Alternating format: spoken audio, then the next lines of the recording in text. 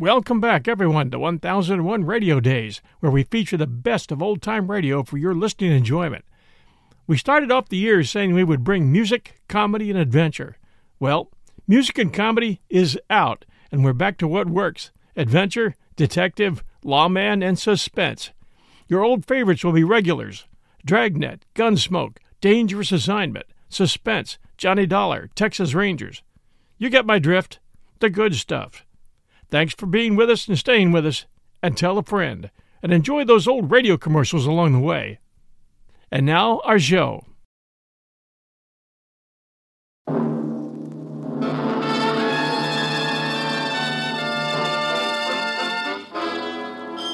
Dangerous Assignment, starring Brian Donlevy as Steve Mitchell.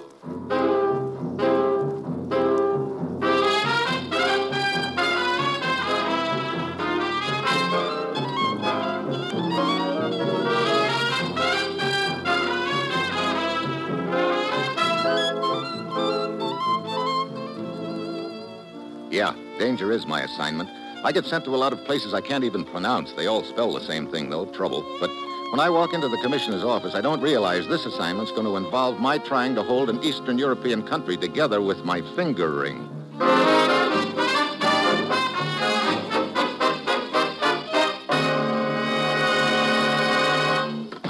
Morning, Commissioner. Ruth said you had an assignment for me. I do, Steve. Well, where do I go this time? To jail. Let's have that again. You heard me. I'm sending you to jail. Now, look, so maybe I did pad my expense account a little last month, but that isn't enough reason. Seriously, Steve, there's someone in jail I want you to talk to. A woman. Oh, well, you're sounding better by the moment. I'm afraid you don't get the point. Okay, what is the point? The point is on the end of the Krona cutlass, and it's a sharp one.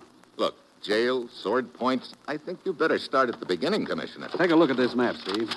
See this little country in Eastern Europe? What about it? Politically, it's on the fence right now. And as you know, that country has had a history of violence stretching back hundreds of years. Wait a minute. The Kroner cutlass, isn't that regarded as a sort of symbol of unity in that country? Whoever has had it in his possession has always been able to rally the country behind him, yes. The Kroner cutlass has been a symbol of unity, or rather was. What do you mean, was? Just before the end of the war, the Kroner cutlass was given to a U.S. Army lieutenant for safekeeping by one of their national leaders. Shortly after that, the lieutenant was reported missing in action. And neither he nor the sword has ever been located. I still don't see what all of this has to do with my talking to a lady in jail, Commissioner. That lady is the missing Army lieutenant's wife. This morning, the police got an anonymous tip that she had in her possession a jewel from the handle of the Kroner cutlass. What? That's right, Steve. They picked her up and brought her in. The jewel was in her purse. You trying to tell me that the Army lieutenant's really alive and has been sending jewels from his sword back home one at a time for his wife to sell? I'm only giving you what facts we have at this time, Steve. But I think there's a lot more to it than appears on the surface. Oh, for instance, maybe this whole thing's a frame, huh? I think it is. But thinking it and proving it are two different things. Naturally, that country is clamoring for the return of that sword. Well, we've got to find it before we can return it. Right. And I think you know there are interests in that country who would prefer that the sword not be returned, or if it is, that they're the ones who return it. Yeah, that figures all right. The most important newspaper over there is hooked up with these same interests, Steve. The story of this woman's arrest is already leaked out, and they're making capital of it. That's why we've got to act fast. Now, Steve, get down to the jail. Talk to the lieutenant's wife and get her story. Then go anywhere and do anything you have to find that sword and deliver it to the proper officials. Well, that's it. You've got your assignment. Good luck.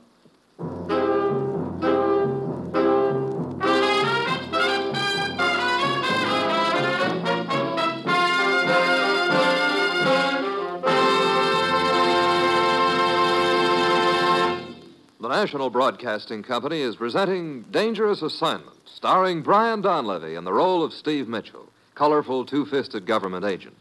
At all those places of the world where danger and intrigue walk hand in hand, there you'll find Steve Mitchell on another Dangerous Assignment.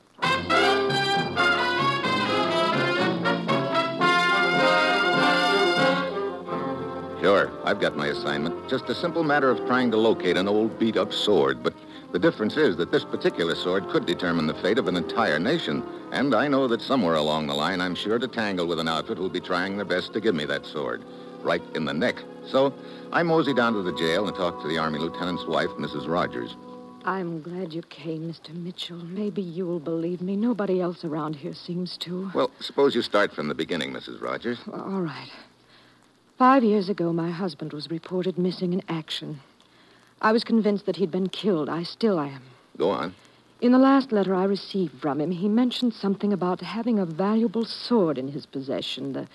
The Kroner something or other. Kroner Cutlass. Yes. He said that it had been entrusted to him so that it wouldn't be captured by the enemy. That was the only thing he said about it. And I never heard from my husband again. Then how do you account for having one of the jewels from that sword in your possession? This morning a man came to my door. He handed me a small box and said it was for my husband. Before I could recover from the shock, he'd gone. In that box was a jewel. I see. Well, I didn't know what to do. Finally, I decided to go to the police. But on the way here, I was arrested. I guess they didn't believe I was coming here to give it to them. Later, they told me that jewel had come from the handle of the sword. Yeah. You believe me, don't you? I'd like to. Look, you say a man came to your door and handed you that jewel this morning. Had you ever seen him before? No, never. Can you describe him? Well, he was short and dark. Well, that's about all I remember. That's not much to go on. Can't you remember anything else about him? I'm afraid not. Wait. His clothing. What about it? He was wearing a pea coat and dungarees. Could have been a sailor. Well, that's still not very much to go on, but guess I'll have to do with it. Thanks for the information, Mrs. Rogers. I'll see what I can find out.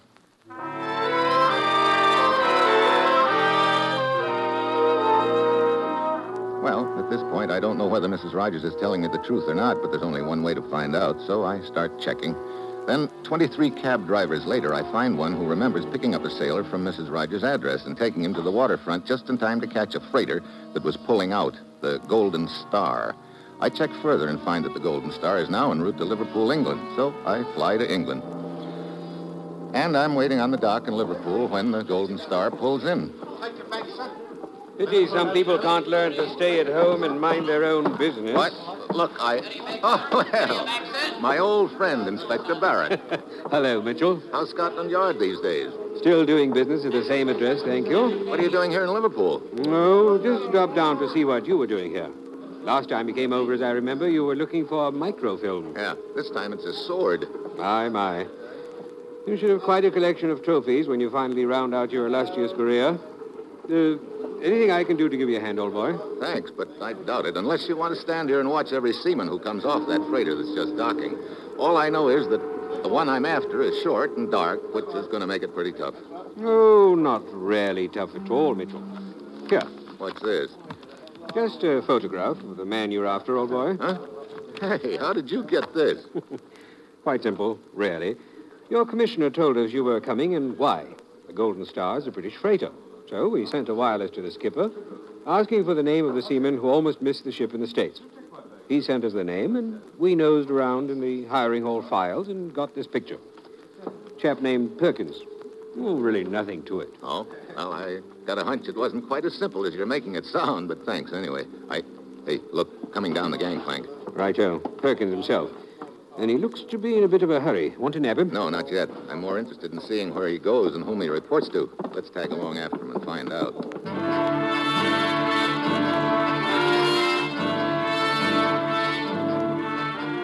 We follow Perkins off the pier. He grabs a cab and starts taking side streets, obviously trying to shake off anyone who might be tailing him, but Barrett and I stick. Finally, Perkins' cab pulls up in front of the railroad depot, and he disappears inside. We jump out and follow him, but when we get inside, Perkins is nowhere in sight. Well, quite a disappearing act the lad pulled on us, Mitchell. He's got to be around here somewhere, Barrett. Yes, but where? He may try to get on that train that's pulling in. He'd have to be pretty speedy to do that. That's a through train, doesn't stop here. Oh. Hey, look, that crowd over on the platform. Yes, I got a glimpse of the blighter, too. Come on. Mitchell, he's trying to get through that crowd. Seems to be running from someone. Mitchell! Brother! Fell right into the path of the train. Fell or got pushed. One side, please. One side. Let us through, please. One side. One side. Stand back. Hey, not a very pretty sight, is he? No. Looks like we were a bit too late. Well, come along. I say, Mitchell. Oh, okay. Praying over the blighter is all very well, but... I wasn't exactly praying, Barrett. Well, I saw your lips moving, and I'm quite sure you weren't carrying on a conversation with him. No, I wasn't. But someone from a distance might think I was.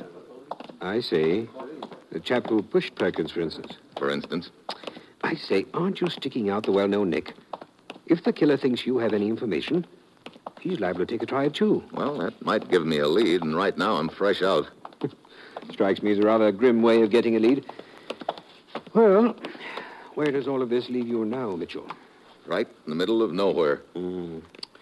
Looks a little embarrassing for your government at this point, doesn't it? It sure does. A United States Army lieutenant gets a symbolic sword entrusted to him and disappears. Then a jewel from the sword turns up in his wife's possession. Not exactly conducive to good relations between our country and theirs, particularly when the leading newspaper of their country is hooked up with the interests which would like to take over. Yes, I imagine that paper is making quite an issue of the incident. You know, Perkins' murder just now convinces me more than ever that this whole deal is a frame. Perkins was probably hired to deliver that jewel to Mrs. Ford. He outlived his usefulness and was killed to shut his mouth. Nice theory, if you can prove it. Oh, incidentally, where is that jewel? In my pocket. What? I'm going to turn it over to the Royal Museum. That's where the sword used to be kept. I guess that's my next stop. When can I catch a plane across the channel? Weather's a bit thick for flying right now, Mitchell. Better take the Channel boat. Okay. Well, thanks for everything, Barrett. Righto. Oh, it was really... Yeah, I know. It was really nothing. Well, see you later, I hope.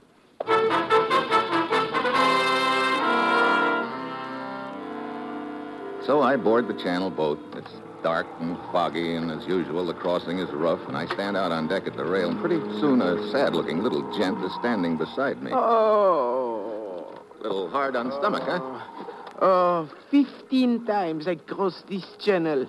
14 times I am seasick. What happened the 15th time? I fly across. Oh, better that way, huh? No, that time I got airsick. He wanders down the deck and disappears into the mist. I stand there a few minutes more. Then suddenly I hear a little noise behind me, and I start to turn.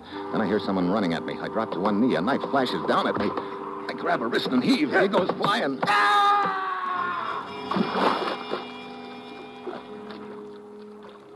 I don't even get a look at the knife artist. My hunch is that it was C6 Sam, but at this point it doesn't matter, except that having missed me once, they'll probably try again. I get to Paris and take a plane east to the country that the sword belongs to, and I head for the Royal Museum and the curator's office.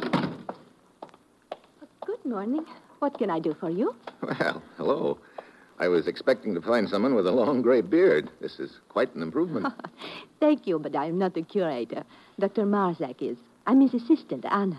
Anna? Steve Mitchell from the United States. Oh, yes, Mr. Mitchell. We have been expecting you. I'm supposed to turn over the jewel from the Kroner cutlass to the curator. I know. A very unfortunate incident, isn't it? It sure is. Mr. Mitchell, I'm convinced that this is a deliberate plot on the part of those interests which would like to create a rift between our two countries. Well, it's good to hear someone else say that, Anna. Dr. Marzak is quite anxious to talk to you, but he's busy right now. If you care to wander around the museum and look at the exhibits, I will call you when he is free.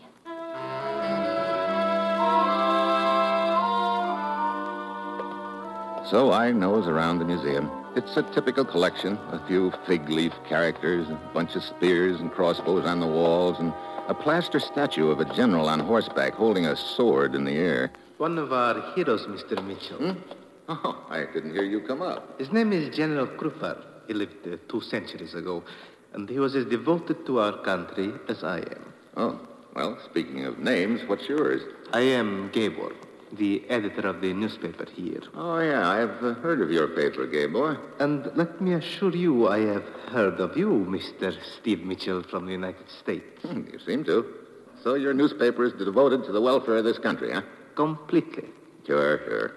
And has your interventionist government sent you over here in a feeble attempt to explain away this defamation of our national symbol, the Kroner cutlass? You know, I'll bet you took those words right out of one of your editorials. The fact remains that your noble army lieutenants feel so little respect for our country that they steal our symbol and sell the jewels from it. Look, Gabor, according to our information, the army lieutenant to whom that sword was entrusted was killed in action several years ago. Obviously, he's alive and in hiding. You could have easily falsified the records. Oh, sure. Tell me, is there by any chance an election coming up in this country soon? That has nothing to do with it. Oh, of course not. I was just asking. Do not attempt to cloud the issue. The very fact that you have in your possession a jewel taken from the Kroner Cutlass is proof of our suspicions. Yeah. I must admit it does look sort of bad for us. You pretend to be unconcerned, yet I see you wringing your hands with nervousness. But you have indeed a good cause to be nervous. You're so right, Gabor. Mr. Mitchell, Dr. Marzak will see you now. Thanks, Anna. Well, see you around, Indeed Gabor. you will, Mr. Mitchell. I intend to give your visit here the widest publicity. I'm sure of it. Right in here, Mr. Mitchell. Ah, Mr. Mitchell. Dr. Marzak? I am happy to make your acquaintance. Although I wish these circumstances were more pleasant. Sit down. Thanks. Dr. Marzak agrees with us, Mr. Mitchell, that this could be a plot. That is what I would like to think, Anna. But we cannot close our eyes to facts. I know. And here's fact number 1. The jewel from the Kroner Cutlass. Oh, wait. What's the matter, huh? Let me see that jewel. Mr. Mitchell, this is the jewel you brought with you from the United States. It sure is. Why? But this is just a piece of cheap onyx. What? Oh, no. It's true, Dr. Marzak. See for yourself. This jewel was not taken from the Kroner Cutlass.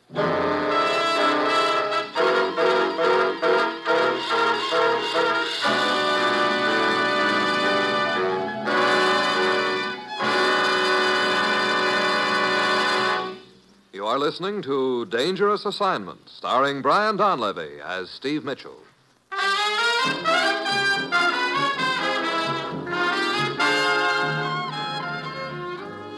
Look, are you sure this stone didn't come from the Kroner Cutlass? Of course I'm sure. Let me see it, Anna. Oh, here you are, Dr. Marzak.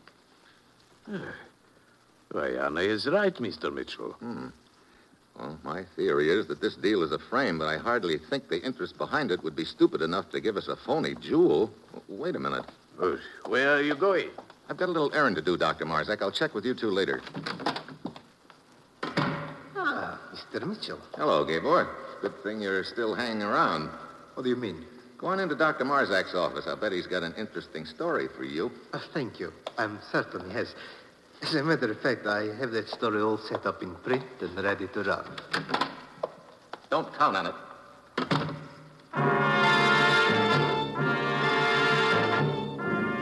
Gabor disappears into Marzak's office looking like a cat after a 7-course dinner. I get over behind the statue of the sword-holding general on horseback because if my hunch is right, if Gabor and his outfit are behind this deal, he's going to come out of Marzak's office in a hurry, looking like a sick chicken. And 2 minutes later, he does. I follow him outside to a phone booth where he puts in a quick call. Then he heads for a little bar.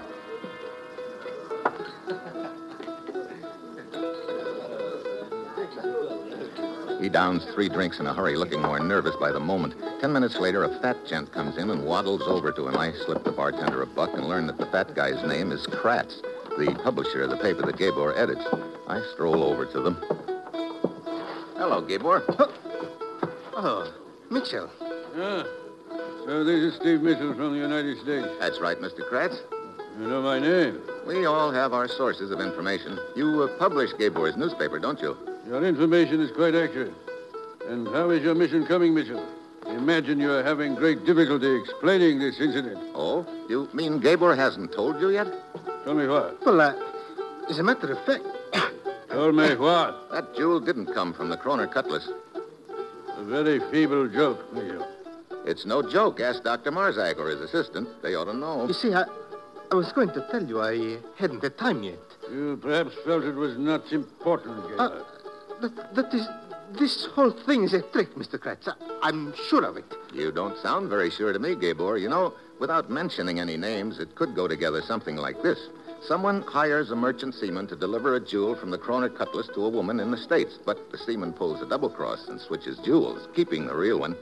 That make any sense to you, Gabor? Of course not. I don't know what you're talking about. You know, there could be some heads rolling for a deal like that. I tell you, this whole thing is a trick, Mr. Kratz. If you'll excuse us, Mr. Mitchell, I believe Gabor and I should have a little talk. But, Mr. Kratz... Sure, go right ahead. See you later, gentlemen.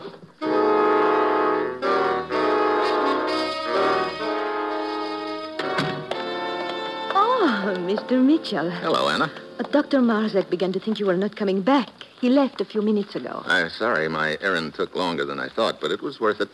It's nice to have the pressure on somebody else for a change. I'm not sure I understand you. Oh, it doesn't matter. Would you like a ride home? Oh, well, yes, thank you very much. I'll be with you as soon as I finish soaking my hands. Work around these old relics is not conducive to a good manicure. Yeah, I can imagine. Here, your hands are all wet. I'll get the phone. Oh, never mind. No trouble. Hello? Hello? Hello? What's the matter?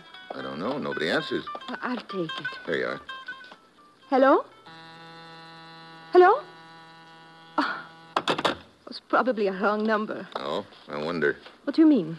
I think I know where that call came from, Anna. I could hear a balalaika playing in the background. It could have been from the bar I just came from. There was a balalaika there, too. But who could be calling me from a bar? That's a good question. Well, come on. It's very thoughtful of you to take me home, Steve. Here, I'll turn out the lights. Dark out here in the main hall. Yes. Be careful not to bump into General Krupa's horse.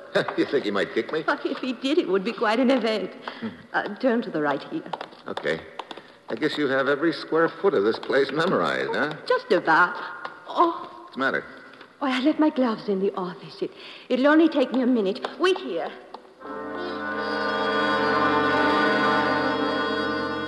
I stand there in the dark, waiting.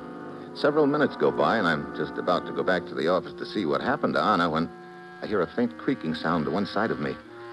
I hit the floor. Something plunks into the wall over my head. I get to my knees and start circling in the dark, but the room is empty except for a heavy crossbow lying on the floor. Steve? Steve? Over here, Anna. Oh, wait. I'll turn on the lights. There. Are you all right? As far as I know. What happened? Somebody took a pot shot at me with a crossbow. What? That surprise you? Oh, yes, of course. What do you mean? You know, it took you a long time to find those gloves, Anna. What are you talking about? Long enough for you to have come back here in the dark and gotten that crossbow down off the wall. Steve, whatever put such a ridiculous idea into your head? Let it go for the time being. Come on, let's go.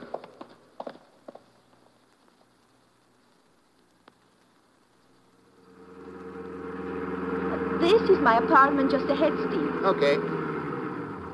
Are you still suspicious of me, Steve?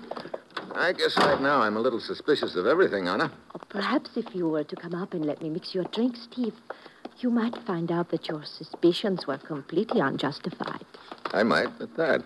Okay, Oh, what is it? Nothing. Look, I don't think I'll be able to make it, Anna. Oh, but I just Steve... remembered something I have to take care of right away. I'll be seeing you.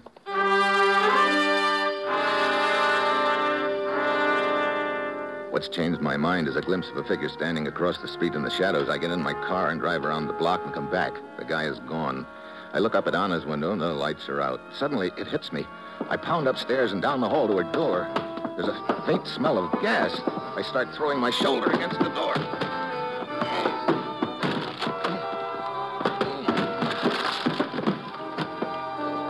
Windows are closed. The gas is on full tilt, and Anna's lying on the bed. I turn off the gas and open the windows. Anna. Here, I'll get you over to the window. Don't try to talk until you get some fresh air in your lungs. There you are. That's better. Oh, yes, much. What happened? Oh, someone knocked on my door. And when I opened it, whoever it was hit me. I didn't get a chance to see who. That is all I remember. Well, at least this attempt on your life sort of takes you off my suspicious list. But why would anyone want to kill me, Steve? I don't know unless... Hey, wait a minute. Put it together this way. Only 3 people outside the enemy's camp know that the jewel is a phony. You, Dr. Marzak, and myself. Oh, so? So, first an attempt is made on my life, that crossbow gag at the museum. Then an attempt is made on your life just now. Sort of looks like the opposition is trying to keep that jewel switch a secret, doesn't it? Oh, Steve, that means... That means they'll probably try next for the third name on the list, the guy who has that phony jewel right now. Dr. Marzak. Do you know his home phone number? Oh, yes. I'll call him right away. Tell him to lock himself up in a hurry. These babies we're up against believe in moving fast. I know they... hello? Let me speak to Dr. Marzak, please. What? How long ago? Do you know where he went? Oh, I see. An appointment. Oh, thank you. Where is he? Well, according to the butler, Dr. Marzak had a 10 o'clock appointment at the museum. Who with? Someone who telephoned him earlier in the evening. The butler doesn't know who. Someone who phoned him? Yeah. Could be the same guy who called the museum when I answered the phone, and in my book, that adds up to Gabor. Steve, Gabor will try to kill Dr. Marzak. That looks that way. What time is it? 10 minutes to 10. That gives us just 10 minutes to get there. Come on, let's go.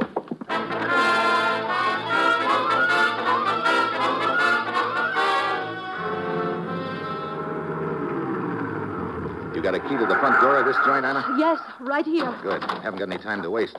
Hey, who's that gent roosting in front of the door? I don't know. I've never seen him before.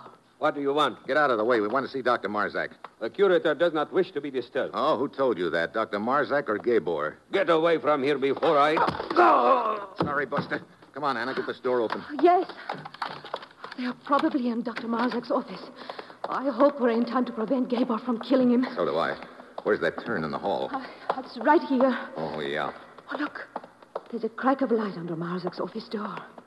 There was a crack of light, you mean? The lights just went off. Oh, shall I turn them on out here? No, I don't want us to be silhouetted when I opened that office door. Well, here we are. Now, get down. All right. Here goes. Past my ear, then I hear a back door slam. I open it. It's a flight of stairs. I start up. Then I see a figure coming down at me. I drop to one knee and throw a shoulder into him. He goes flying. It's Gabor. He hits the bottom and lies still. There's enough light to tell me that the stairs I'm on lead to a balcony which overlooks the main hall of the museum. I start up them again. Then a voice from above stops me. Who is it? Steve Mitchell. Where are you, Dr. Marzak? Above you, on the balcony. Are you okay? Yes, I'm quite all right, thank you.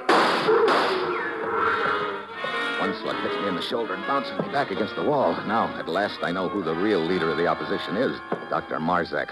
I flatten myself against the wall and inch up the rest of the stairs. He's shooting blind, and if I've counted correctly, his gun is empty by now. I reach the balcony. Then I see a glint of metal. He's coming at me with a battle axe. I duck just in time. Yeah, axe cuts the air an inch above my head, and I let him have a left.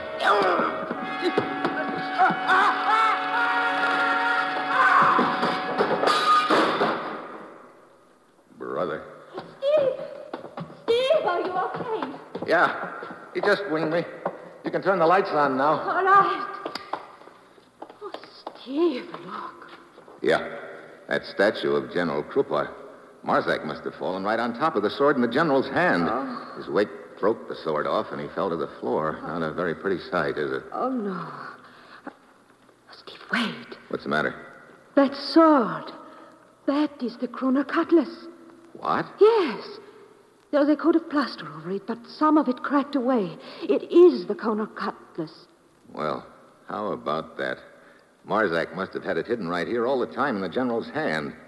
Well, I gotta hand it to him. He couldn't have picked a better hiding place. But why, Steve? Oh, it's pretty simple. Marzak and his outfit probably figured that after thoroughly discrediting my country with that stolen jewel gag, they'd produce the sword along about election time and win enough votes with it. But I don't understand why Marzak was stupid enough to use an imitation jewel. He wasn't.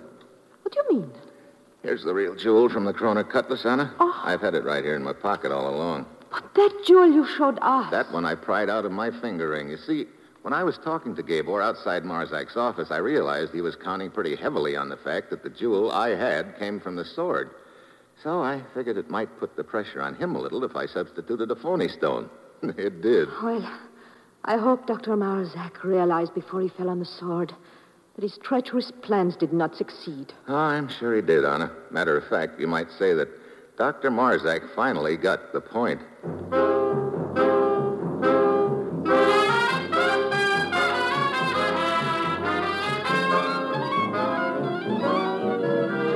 Dangerous Assignment, starring Brian Donlevy as Steve Mitchell, was written by Bob Reif and Adrian Jondo, with music by Robert Armbruster, and was produced and directed by Bill Karn. Be with us again next week at this same time when Brian Donlevy, starring in the role of Steve Mitchell, will embark on another Dangerous Assignment.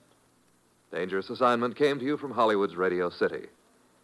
Enjoy The Man Called X next, and later it's Dennis Day on NBC.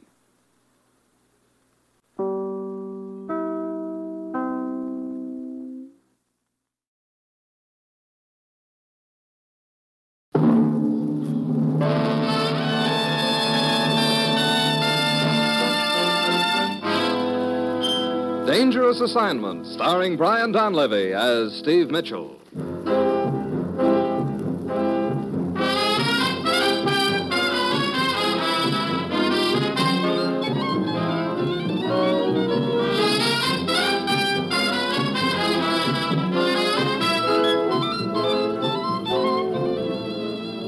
Yeah, danger is my assignment. I get sent to a lot of places I can't even pronounce. They all spell the same thing, though, trouble. But when I walk into the commissioner's office, I don't realize this assignment's going to end up with a guy I'm looking for shoving a gun in my back, and me doing my best to help him.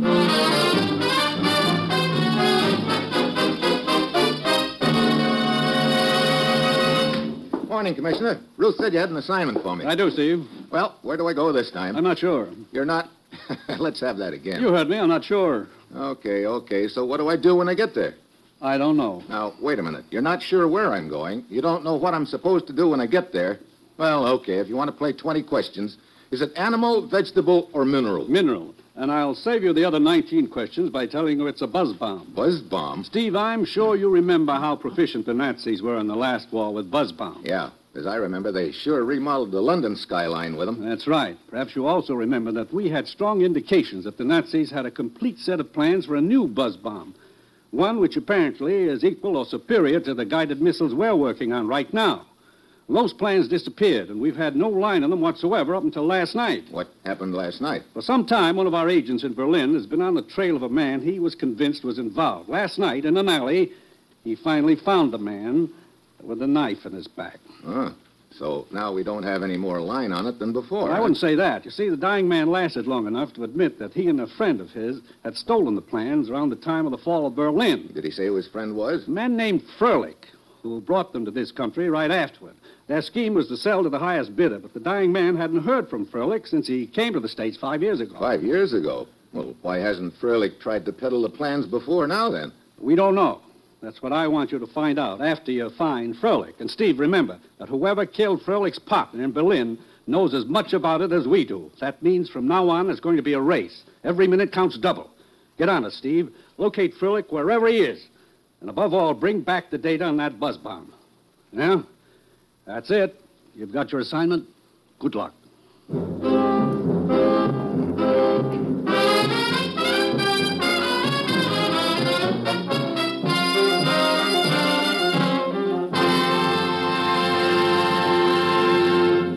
The National Broadcasting Company is presenting Dangerous Assignment, starring Brian Donlevy as Steve Mitchell, colorful, two-fisted government agent. At all those places of the world where danger and intrigue walk hand in hand, there you'll find Steve Mitchell on another Dangerous Assignment.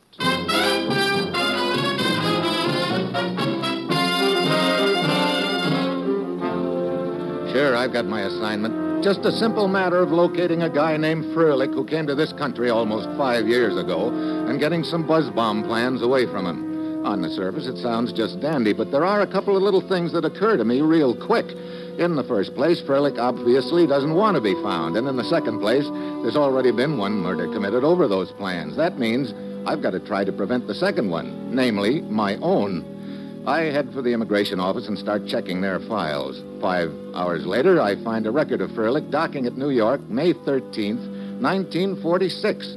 I head for New York to follow it up. The local office digs out the file for me, and I find that Froelich listed as his next of kin a cousin named Julius Sachs in the Bronx. I copy down the address and go over.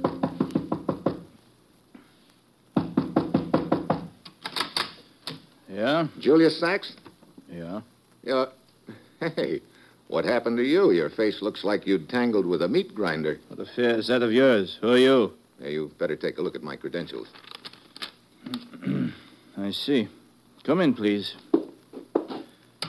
Now then, what can I do for you, Mr. Mitchell? I'd like to talk to your cousin. My cousin? Yeah, Froelich.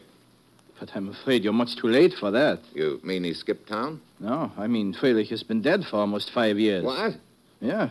He was killed in a traffic accident the day after his boat docked from Europe. Oh, great. There goes my one lead.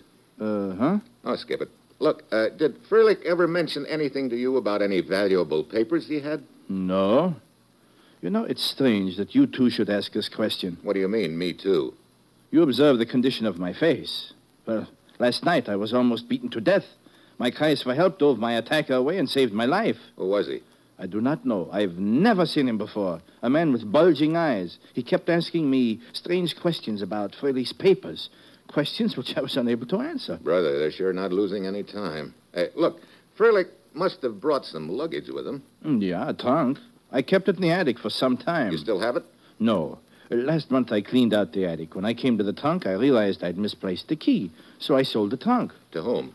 To a junk dealer. Oh, fine. Great chance I'll have of finding it now.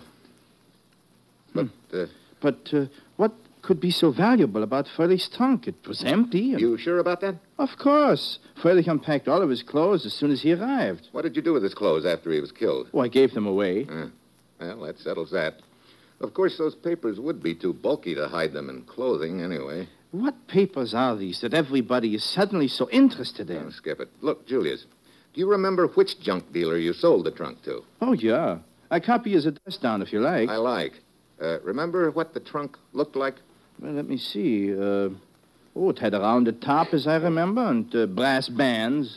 Not much to go on, but I'll give it a whirl. Mr. Mitchell, I still do not understand why this trunk is so important to you. Maybe it isn't, Julius, but I won't know until I find it. But this junk dealer, he's undoubtedly sold the trunk by now. And to find one trunk in a city as large as New York... Yeah, I know, Julius. If I ever bet with odds that heavy against me at the racetrack, I'd be on relief.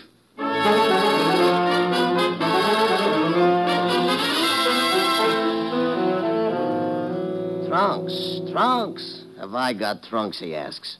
Mister, does a fish have scales? Come with me. Huh? Hey, where are we going? To the back room here. You're going to see trunks. There. Oh, no. At least 50 of them.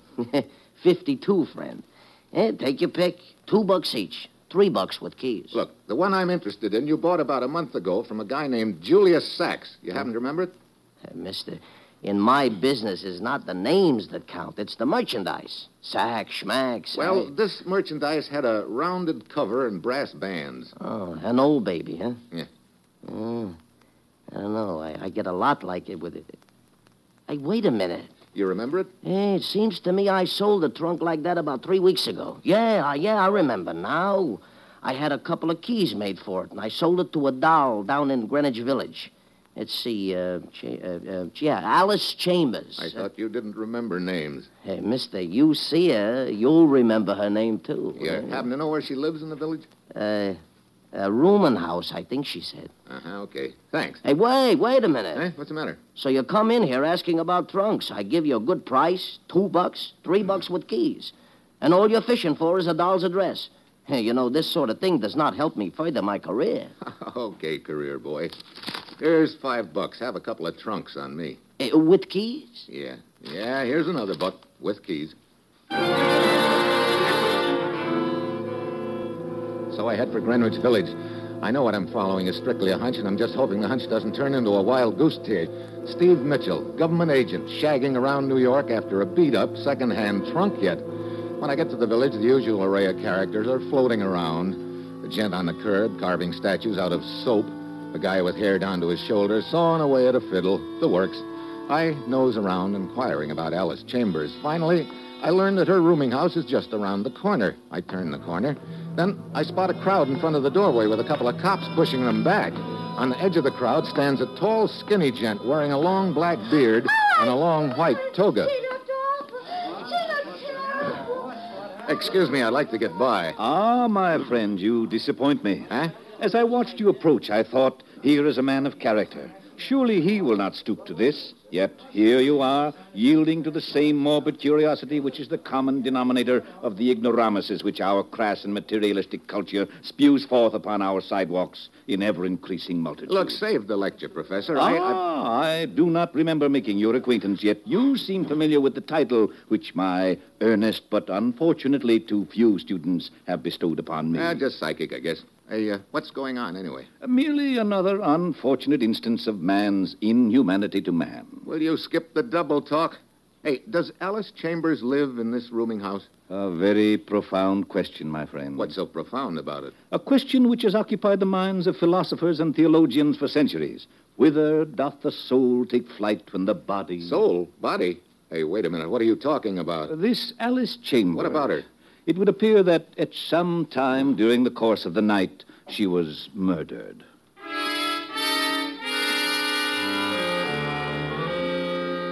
So all of a sudden, the trail's heating up fast. Now I know my hunch was right, that the trunk is pretty important. That means just one thing. A false bottom and in the secret compartment, the plans for the buzz bomb. I shove past the professor into the rooming house and check with the police. We give Alice Chambers' room a fast frisk, but no trunk. That puts me right back where I started from, which is nowhere. I turn to leave, but out in the hall, I spot the professor, toga and all, heading for the next room. I catch up with him at the door. Ah, my friend of the morbid curiosity. Yeah, and speaking of same, I noticed you were right there in the crowd taking it all in, Professor. I, sir, am a spectator of life. You live here next door to Alice Chambers' room, huh? As you see. It is an humble abode, but it serves me. After all, life is of the mind, not... Yeah. Look, I'd like a little information. You have indeed come to the right man, my friend. Oh? Yes. To some, it is given to build things. To others, it is given to tear them down. But to me has been granted the highest function, that of spreading a little... You couldn't have used a better word, Professor. Sir? Oh, skip it. Yes. As I was saying, if I can but momentarily pierce the black cloud of ignorance with the pure light of knowledge, then I feel that this humble life shall not have been lived in vain. Then how about piercing my ignorance? If it were not for one thing, I would be delighted, sir. Oh, what do you mean? Well, I, unfortunately, suffer from a delicate condition of the throat. To impart information, I am required to speak at length. This has a tendency to dry out the sensitive throat membranes, and thus I get it, okay. Is there a bar around here? Strange that you should ask, because there does happen to be a delightful place but a few paces down the block, a haven where the weary traveler may find refuge and refreshment. Well, that's the fanciest description of a saloon I've ever heard. But come on, let's go. I'm afraid that is quite impossible at the moment, my friend. What?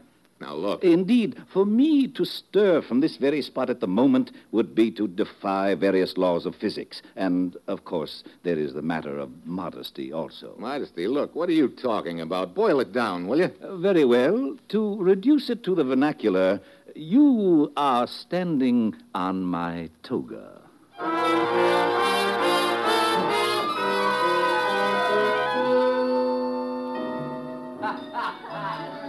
So, this is the quiet haven for the weary traveler, huh? Is it not delightful? Professor, I've got to hand it to you. You've got a great imagination. Now, look, are your tonsils oiled up enough so you can tell me a few things? I shall strive bravely, between libations, of course. What would you like to know? Did Alice Chambers have a visitor last night?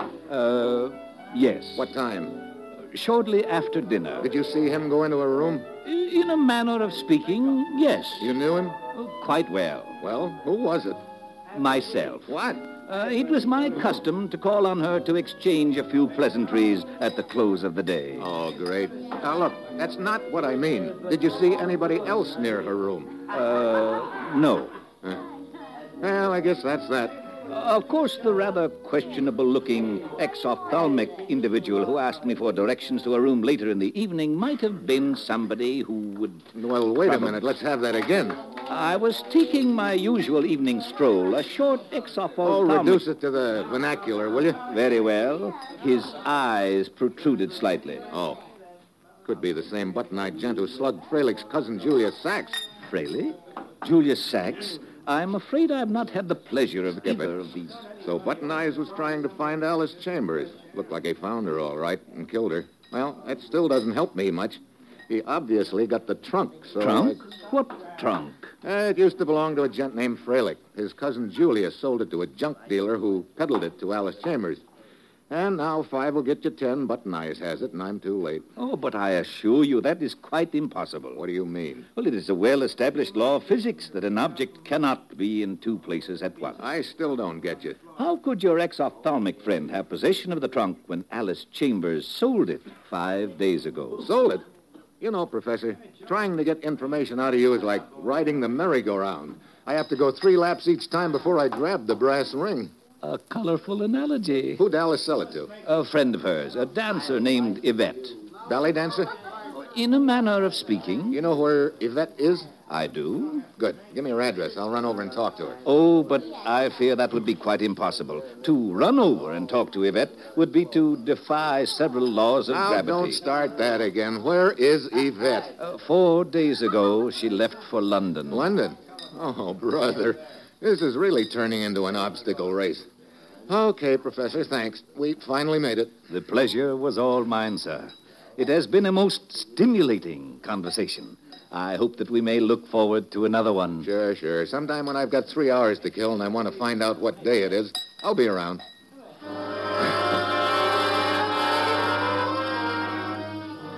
I grab the next plane for London. When I arrive, I check the newspapers and finally find the name of the theater where Yvette is dancing.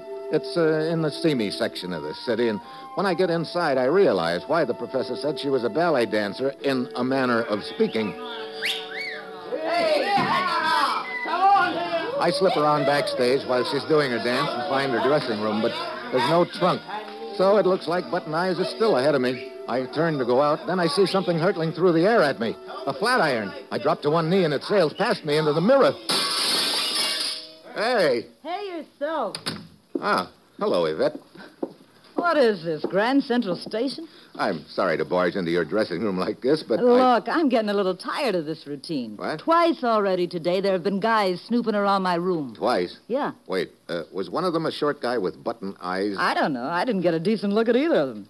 But if they're friends of yours, you tell them for me that I don't like They're it. not exactly friends of mine, Yvette. Here, you'd better take a look at my credentials. Oh, so you're a government agent, hmm? But I still don't see why you're snooping around my dressing room. I'm looking for the trunk Alice Chambers sold you back in the States last week. Oh, that. I lent it to Joe Feeney the night before last. Whoever he is. Oh, he's my boyfriend. He's with the Flying Feenies, acrobats. Oh, I see. Well, where are they acrobating now? Denmark. Oh, brother. This trunk has really got legs. Thanks. But what's with the trunk, anyway? Look, the junk dealer back in New York told me that he'd had 2 keys made for the trunk. Yeah, Alice gave me both of them when she sold me the trunk. You still got them? Sure, one of them. I gave the other one to Joe when I lent him the trunk. Well, I guess my next stop is the Flying Feenies in Denmark. Now, look, these 2 characters that you saw snooping around your dressing room earlier. Yeah? You think they would have any way of knowing that the trunk is in Denmark now? How could they if I don't even know them or know who they are? Well, then it looks like I'm one jump ahead of Button Eyes for a change, but I still don't get who the other snooper could be. Well, I still don't get what's so hot about that trunk. Hold it. What's the matter? Quiet. What stopped me is a slight sound outside the dressing room. I ease over to the door and jerk it open. Then I spot a little guy scrambling away. There's enough light to tell me it's Button Eyes. I take after him. But he pops behind some of the flats backstage, and when I get there, he's gone. I scour the whole backstage area, but there's no sight of him. Finally, I give up, start heading back to Yvette's dressing room, and then suddenly I hear something swishing through the air. I look up. A sandbag is hurtling down at me. I dive to one side, but it hits me a glancing blow on the side of the head. Sends me down for the count.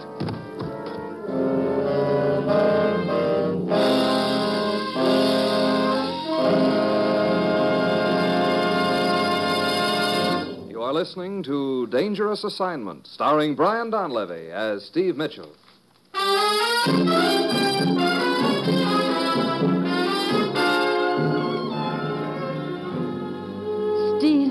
Steve. Oh, Steve. What? Oh, Yvette. Oh, Steve, you're lucky. You want to bet? Oh, if that sandbag had hit you square. The way my head feels right now, it couldn't have made much difference, believe me. The guy you were chasing got away, hmm? Yeah, he's got a head start on me again. Oh. Incidentally, you mind telling me where you were when that sandbag dropped on me? Why, in my dressing room. You sure about that? Of course I'm sure. Why? Skip it. Brother, this head of mine will probably be throbbing louder than the engines on that plane. What plane? The one I'm taking to Denmark to talk to the Flying Feenies.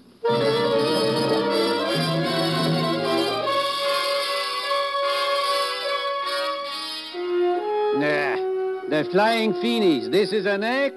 It is a catastrophe. So their act doesn't stop the show. Look, all I know is that when I arrived here in Denmark, I learned that you'd booked them here at your theater, and I want to talk to them. You are wrong when you say that act does not stop the show, Mr. Mitchell. It stopped mine cold.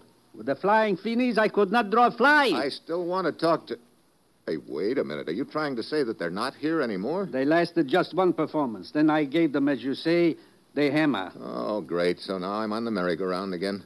You wouldn't happen to know where they're playing now. Such an act as this, you would not peddle to your worst enemy. So? So I peddle them to my worst enemy. Who? Max Gruber. He runs a traveling carnival. I have never forgotten the so-called talking dog he booked here once. Where is his carnival now? Somewhere in Holland, I think, if the Flying Finis haven't put him out of business yet.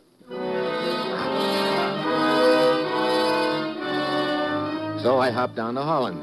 So far, this deal's been strictly a 6-day bicycle race with Button Eyes always one lap ahead of me. Now, I've got somebody else to worry about, the other guy that Yvette said was snooping around in her dressing room in London. I start checking in Holland for the Feenies, and at this point, it wouldn't surprise me to see him swinging on the nearest windmill.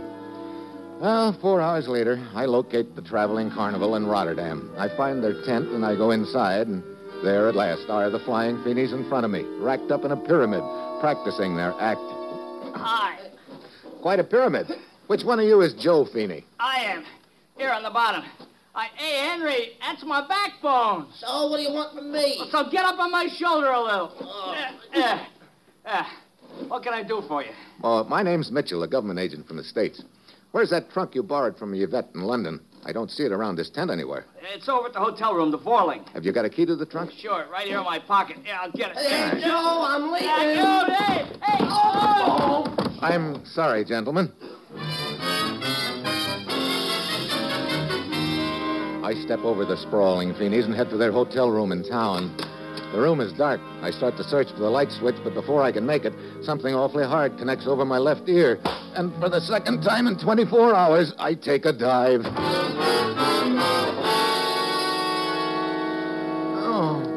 How about this character? He wants to come over the room to look at the trunk, so I let him, and what happens? Well, Joe Feeney. I thought there was something fishy about him in London, Joe. Hey, Yvette. Yeah. Hey, what are you doing here in Holland? I decided to come over and soup up the act a little. Pretty convenient time for you to arrive. Oh, what do you mean? This is the second time I've gotten conked on the head, and both times when I come out of it, there's little Yvette. Hey, look, don't change the subject, buddy. If you got any private little murders to commit, that's your business. But I don't like you using my room for them. Murders? What are you talking about? For instance, that corpse over there in the corner. Huh? Hey, wait.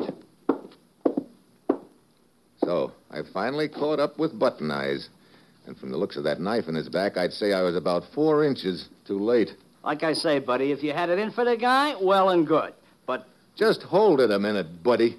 I don't see that trunk in this room anywhere. I should be in the closet. Yeah, here it is, all right. But I'm too late again. The trunk's open and empty, including the false bottom. False bottom? What are you talking about? That surprise you, Yvette? Why shouldn't it? Hey, look, I don't know what this is all about. Joe, did you keep this trunk locked? Why, yeah. What's the matter? If the lock on this trunk had been picked, there'd probably be a few small scratches on the metal around it. So? So there aren't any scratches. That means the trunk was probably opened with a key. What are you getting at? I'll start from the beginning, Yvette. Button Eyes was after the trunk right from the start. He knew what was in that false bottom. But it's beginning to look right now like somebody else has dealt himself or herself into the deal along the way. Look. Somebody who figured that whatever was in the trunk must be pretty valuable. I still don't see what that's got to do with the keys. I'm coming to that, Feeney. This trunk originally belonged to a gent named Freilich. His cousin Julius Sachs lost the key in New York, so he sold the trunk to a junk dealer who had 2 more keys made. Alice Chambers gave you both keys when she sold you the trunk, Yvette. Sure she did, but... Joe here gave me one of the keys a little while ago. But you've still got the other key, and that sort of puts the finger on Now, you. wait a minute. Now, look, buddy. Yvette couldn't have killed this guy. She was with me when we discovered you here on the floor just now. Well, the 2 of you could be working together. You know, you're talking like you've got a hole in your head.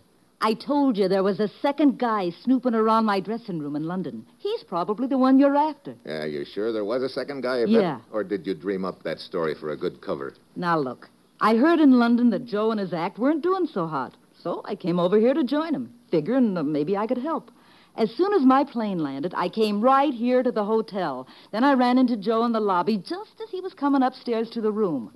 So, even if I knew what this is all about, I couldn't have had time to knife that guy and take whatever was in the bottom of that trunk. Okay, Yvette, maybe you're telling me the truth and maybe you're lying. Right now, I'm going to find out which.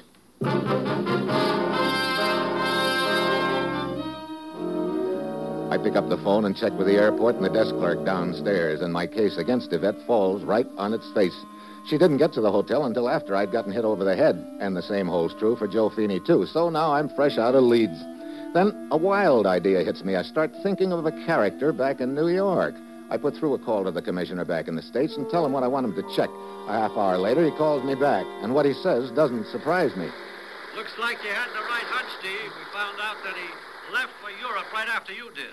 Looks like he's been on your tail all the way. Yeah, he finally caught up with me and Button Eye's here in the hotel room. You think he's got the buzz bomb plans now, Steve? 5 will get you 10, he has. Any idea where he is? Probably waiting for the next plane out of here. See you later, Commissioner. Joe, you got a car outside? Yeah. Warm it up. I'm going to call the airport to check on some departing planes. Are you going somewhere? No, and I want to make sure that somebody else isn't either.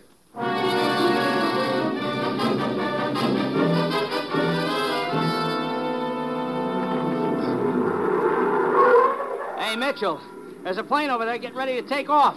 Yeah, that's probably the one I'm after. Thanks for the lift, Joe. Passenger's still getting on. Looking for me, Mitchell? What? Ah, hello, Julius. Yeah, as a matter of fact, I was. I thought you might be, so it seemed better for me to find you. I feel much safer with my gun in your bag. Needless to say, you've got those buzz bomb plans in your satchel there. But of course, come on. Where to? On the corner of the building. Okay. Sure all figures, Julius. You didn't realize your cousin's trunk was so valuable until Button Eyes beat you up trying to find out where it was. Then you decided to follow it up yourself. You caught up with Button Eyes in the hotel room and killed him? And I am quite certain these plans I took from the trunk can be sold to interested parties at a very fat price. Here, this is far enough, Mitchell. We're in the shadows now, and with the noise of the airplane engines, I doubt that one small shot from this automatic would even be heard. It was a key that pegged you, Julius. Yvette had one, I had the other. Then I remembered you telling me that you'd lost the original key. By that time, I had also realized the trunk must be of considerable value, Mitchell. You should hardly expect me to reveal that I still have another key. Would Hardly, you? Julius. Mitchell, my plane is taking off momentarily, and I regret that I must terminate our little conversation right now. His gun jams harder against my back, and I know that he's going to pull the trigger any second now. Then I remember what he said a minute ago. The gun is an automatic. That gives me an idea, a real long shot, but my only chance. Suddenly I throw my weight backward, driving him against the wall. Behind him, the gun is wedged between my back and his chest. I strain backward, keeping the pressure on the muzzle with my back. An automatic won't fire when the slide is pushed back. Get away from me, Mitchell! Sheriff tries to shove me forward, but I brace myself. I know that the instant the pressure is taken off the gun, it'll fire. I start sweating. I can't keep the pressure on much longer. My feet are slipping on the concrete. Suddenly, I raise one of them and let him have a heel in the shin. He relaxes his hold on the gun for an instant, just long enough. I bend over, reach back between my legs, grab his foot, and yank it forward. The slug whistles over my back, and Julius' head plunks back into the wall. I'll take the gun now, Julius. Hand the satchel. My head. Yeah, I guess that wall must be pretty hard, all right, but you've got no kicks coming. What do you mean? After all, you had me bucking a stone wall all the way in this deal. I'm just returning the compliment the hard way.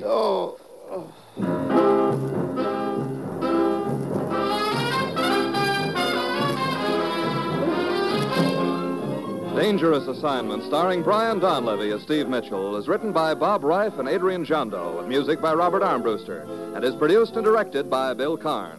Be with us again next week at this same time when Brian Donlevy, starring in the role of Steve Mitchell, will embark on another dangerous assignment.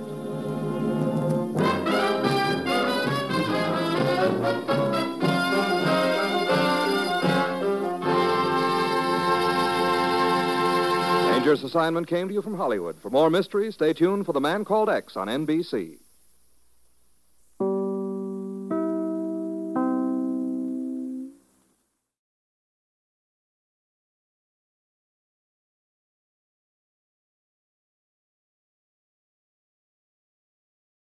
Thanks for joining us at 1001 Radio Days, your home for the best of Golden Age radio, when radio was king.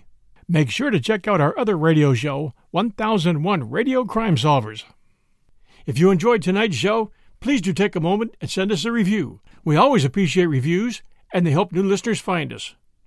Until next time, this is your host, John Hagedorn. Stay safe, and we'll be back soon at 1001 Radio Days.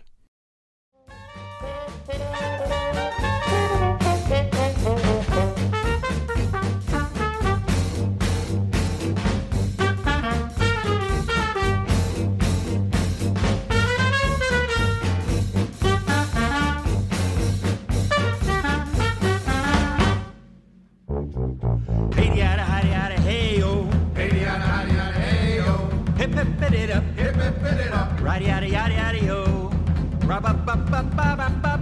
Rub-up-up-up-up-up-up. Ree-bop-biddy-bop. Ree-bop-biddy-bop. Raddy-addy-addy-addy-o.